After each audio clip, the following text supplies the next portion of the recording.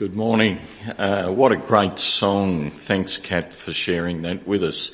At the end of, we're almost at the end of the COVID period now. I guess we don't know what will happen into the coming year, but as we've come through this year, what a great hymn to encourage our hearts. It is well with my soul. Despite everything that happens around about us, we can have that confidence. Now, I must say that I was a bit surprised, Graham, when you asked me to speak at the seniors morning. I thought that was a bit rude, really, because I thought, well, I'm not senior. And then I got to think about it and thought, well, maybe I am. But one of the benefits, of course, of being senior, for all of you who are watching that are younger, you don't get a seniors card. If you got a seniors card, you'd be amazing the discounts you can get. So that's one plus. Negative, of course, is you don't have quite as long to live as the younger ones, but it's been good to share together today. And I started to think about all of the seniors that were in the Bible, and I recalled that there are quite a lot. So I thought I might talk about and think about some of those today. And Noel read to us from Hebrews 10, a great chapter and a call to perseverance in those verses, and a challenge to consider how that we might love one another, how we might encourage one another towards a love and good works together. Now, we'll come back and we'll talk about that a little bit later in the service. I want to tell you about Gabriel Anderson Shields. 14 minutes into the 1984 Olympic marathon, Joan Benoit began to pull away from the rest of the pack, and she went on to win the marathon in 2 hours, 24 minutes and 52 seconds. With temperatures hitting nearly 30 degrees Celsius, the conditions were very warm for running a full marathon of 42 kilometres. At the time, the rules stipulated that there could only be 5 water stations, and the contestants could not have water from any other source. Unfortunately for Gabriel Anderson Shields, she missed the 5th and last station, and she became very dehydrated. The crowd gasped as she staggered onto the track, her torso twisted, her arms limp, her right leg mostly seized. She waved away any medical personnel who rushed to help her, knowing that if she was touched by anybody, she'd be disqualified. And while the effects of the heat exhaustion were evident, trackside the medics saw that she was still perspiring, and that meant that her body still had some disposable fluids, and they allowed her to continue. At the LA Coliseum, the crowd applauded as she limped around the track for the last 400 metres, occasionally stopping, holding her head. Her entrance to the Olympic Stadium and the struggle over those last 400 metres, which took 5 minutes and 44 seconds to complete, made for a very memorable finish to that Olympic marathon. She finished 37th out of 44 in a time of 2 hours, 48 minutes and 42 seconds. So well behind the winner. Now I looked at a couple of Olympic marathon challenges while I was thinking about this, and another impressive Olympic moment was John Acaraya when he competed. While competing in the Olympic marathon in Mexico City in 1968, Acaraya from Tanzania cramped up due to the high altitude of the city. He'd not trained in an altitude like that in his own country. At the 19-kilometre point, during the 42-kilometre race, there was jockeying for positions. Some runners were hit, and he was hit and fell. He fell badly, wounding his knee, dislocating that joint, plus his shoulder hit hard against the footpath. He, however, continued running, finishing last among 57 competitors who completed the race. 75 had started. The winner of the marathon, Mamo Waldi from Ethiopia, finished in 2 hours 20 minutes 22 seconds, but Acaraya finished in 3 hours 25 minutes. And there were only a few thousand people left in the stadium, and the sun had begun to set. I think those who are older will have remembered some of these events by watching the Olympics. A television crew was sent out from the medal ceremony when word was received that there was one runner still to finish. As he finally crossed the finish line, cheers came from the small crowd. And the interviewer later, when interviewed later and asked why did he continue running, he said, "My country did not send me 5,000 miles to start the race. My country sent me 5,000 miles to finish the race." Pretty profound when you think about it, and very apt for us, I think, as God's people. Finishing well is really important in the Christian life. Just 2 weeks ago, I took part in a special funeral service in Ballarat for a friend, George Albert Polonjo, 103 years of age. And when he died, or he was 103 when he died, and he'd run his Christian race for around 95 years. That's amazing, isn't it? 95 years, George stayed in the race, stayed true to the faith, and even at the very end, he was still very outspoken, very quick to give a word. In the nursing home where he was living in the last 18 months or so of his life, he said to me, "Well, Lee, of course," he said, "they've asked me to give grace at the table." So he said, "That's my job, morning, dinner and evening. I say grace for the residents."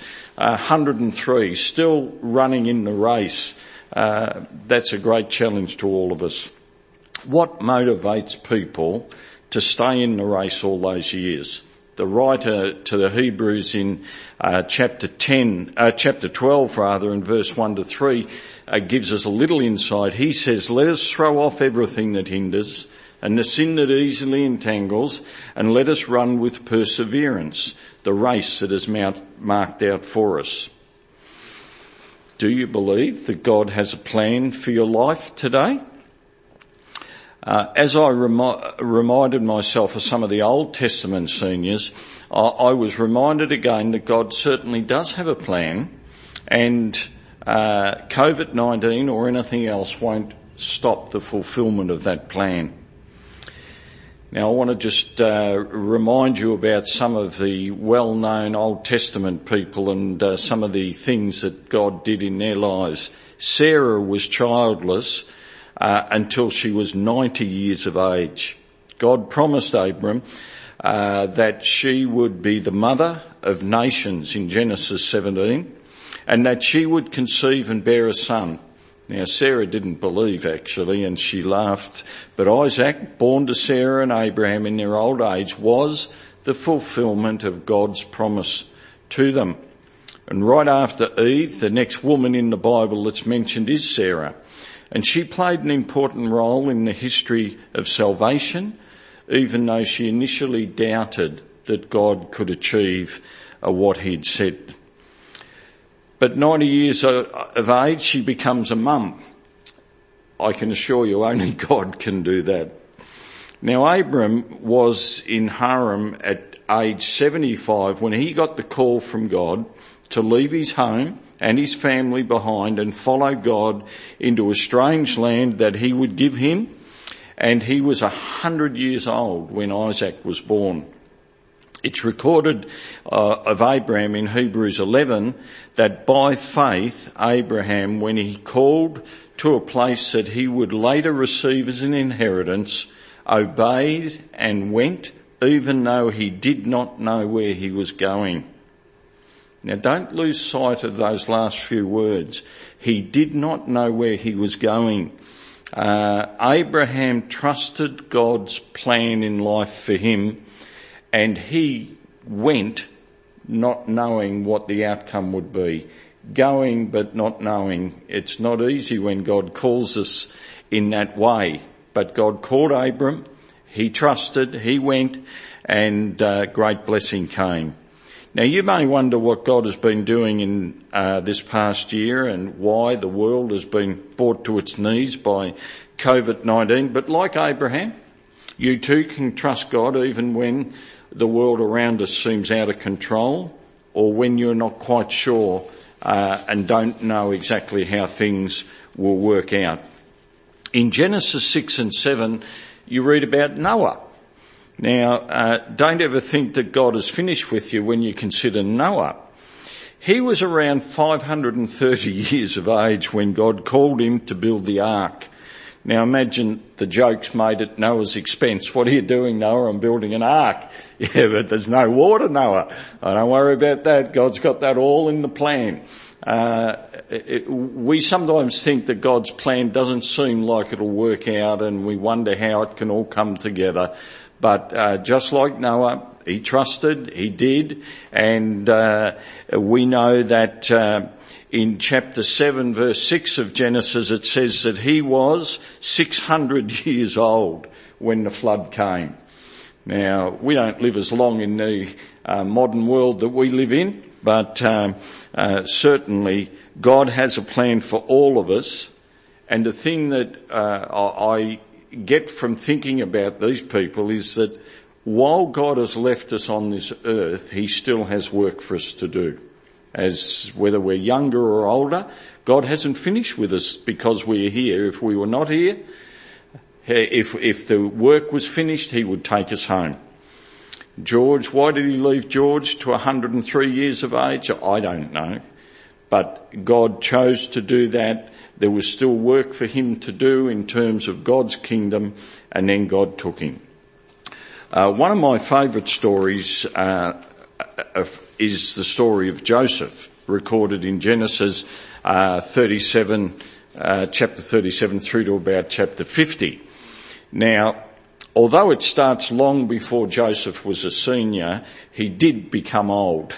Now, Joseph was 17 years of age when he had two dreams that angered his brother and that set in motion his sale as a slave, which eventually took him to Egypt. He was sold down there to Potiphar, and as a servant in his household he was wrongly accused of rape. Now, wrongly convicted, he ends up in prison where his leadership skills have him placed in charge of all the other prisoners, and he interprets two dreams while he's in prison.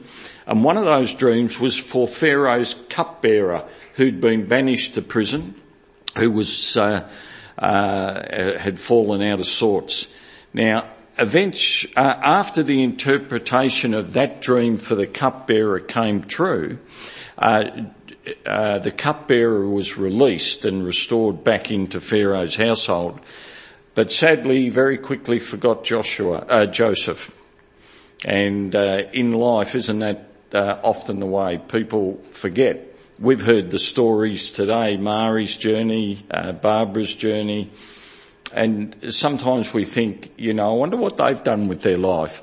And I like it at funerals when you hear the eulogy of people's lives. I sometimes think it would be much better if we heard those while the people were alive, because it's amazing sometimes when you find out what people have done. The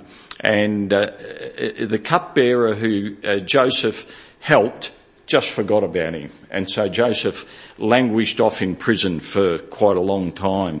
But eventually Joseph is called to interpret another troubling dream, the dream that Pharaoh has. And when he correctly interprets the dream, he's actually elevated to a position of being second in charge to the Pharaoh in Egypt. He becomes a very important man. Now, years pass, and because of the widespread famine, Joseph's family came down to Egypt seeking help. They didn't recognise Joseph, but he recognised them.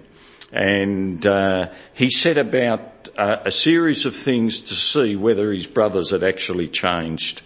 And in Genesis 45, he reveals himself to his brothers, who are right to think that they were in serious trouble.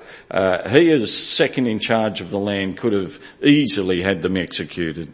But we don't see that that's what took place. In fact, Joseph displays his trust in God. All of the years and journey of Joseph's life, and all of the injustice that he endured, and yet here at this time when he could have taken revenge, he doesn't do that.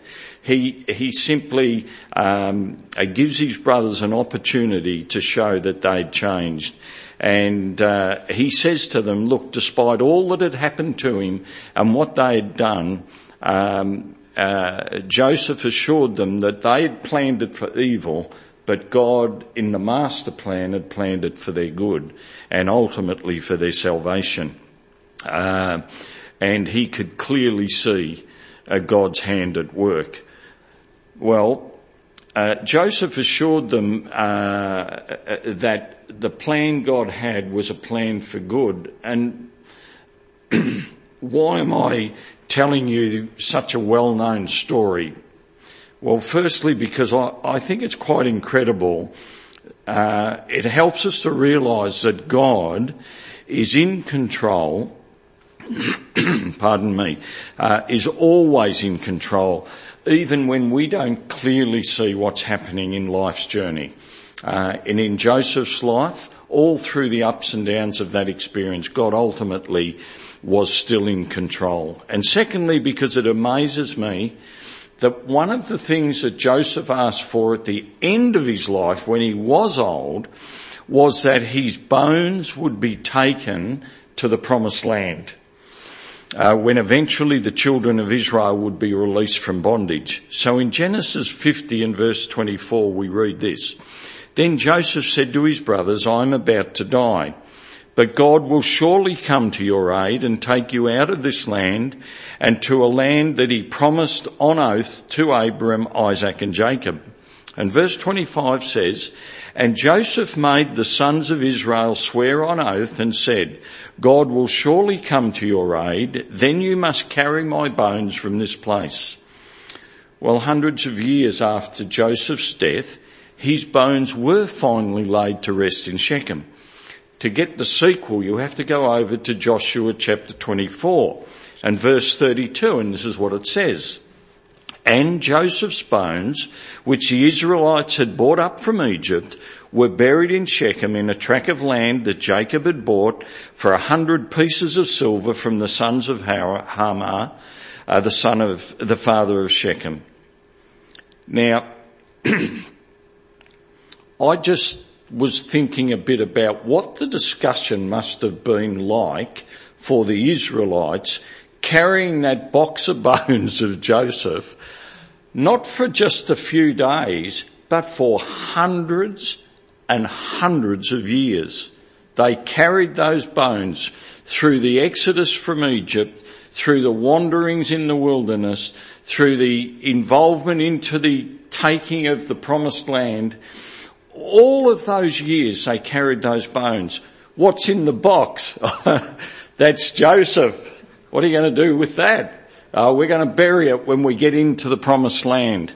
Hundreds and hundreds of years after Joseph made that request of his brothers, God had been faithful to those children of Israel and had taken them on that massive journey to the point where Joseph was eventually laid to rest in the promised land, the fulfillment of God's promise. Hundreds of years they held on to a promise that God would give them a land. Now, that's a long time to hang on to a promise. It's a long time to be faithful and wait for God to fulfill what he has said.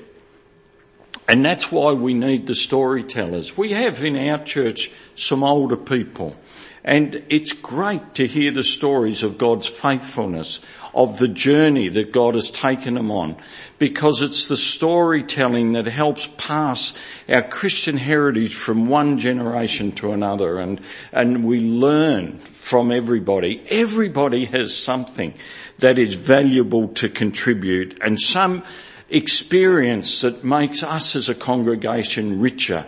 So for those who are on the journey a little further down the track than me, I want to say to you today that God has, as He has unravelled His plan in your life over many, many years, be blessed and encouraged today. And we want the contribution of that journey that you have had. We want to know about that and enjoy it here in the church, because it brings with it so much value and encouragement to us.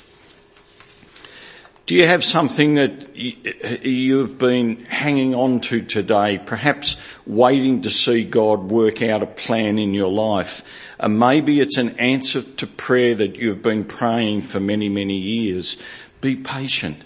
God doesn't take us on a journey without any promise of fulfilling His promises and blessings to us.